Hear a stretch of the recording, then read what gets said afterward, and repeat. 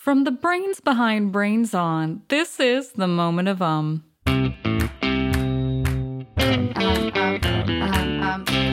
Moment of comes to you from APM Studios.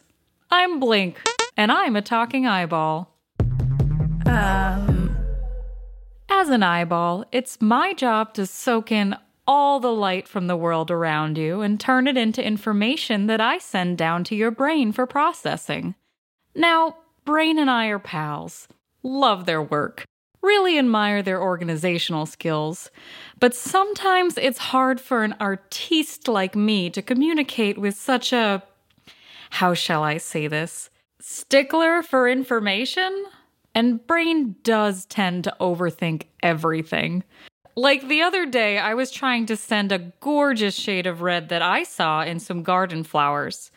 Next thing I know, Brain is spiraling off into a whole galaxy of questions. What kind of flowers are those? What kind of red are they? Is it a yellowy red?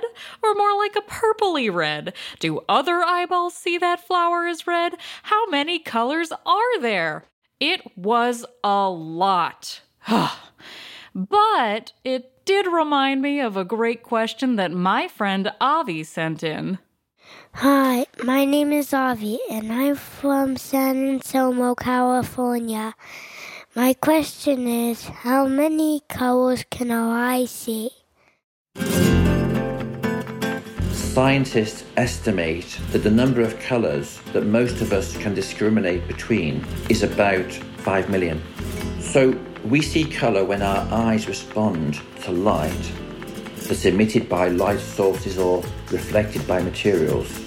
My name is Stephen Westland. I'm a professor at the University of Leeds, and my title is Professor of Colour Science and Technology. The eye contains special cells called cones that respond to different wavelengths or colours of light, and they send signals to the brain. We know that some people don't see colours exactly the same as the rest of us because some people have what we call limited colour vision. Sometimes we call this colour blindness. So some of these people only have 2 types of receptor or cones, whereas most people have 3. And because of this, although people with limited colour vision can still see colour, they have difficulty telling some colours apart when the rest of us would easily see the 2 colours as being very different. But remember, the perception of colour is generated by our brains. It's an experience that's actually private to each of us, and we don't really know what each other see.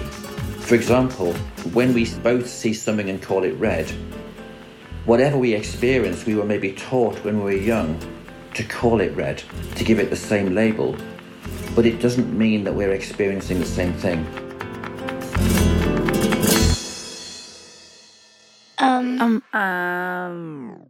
Incredible. 5 million colors out there in the world. And those colors can make my buddy Brain feel all sorts of feelings. Have you ever noticed that lots of restaurant signs are shades of red, orange, and yellow? That's because scientists have found that those colors tend to make people feel excited and hungry. The perfect combination for selling burgers, fries, and other fast food. Blue, on the other hand, makes people feel calmer, which is why it's a popular color for the insides of hospitals and other places where people might feel stressed. Gosh, I've learned so much. I guess that must be because I'm such a good pupil. Get it? Pupil? Sorry, was that joke too cornea? If you like this episode, take a second to subscribe to Moment of wherever you listen to podcasts. And if you want to know more about human hues, check out the Brains On podcast, where we have a whole episode all about how our eyes, skin, and hair get their different colors. If you have a question, we'd love to help you answer it. Drop us a line by going to brainson.org/contact. See you next time. And the next day, and every weekday. Until then,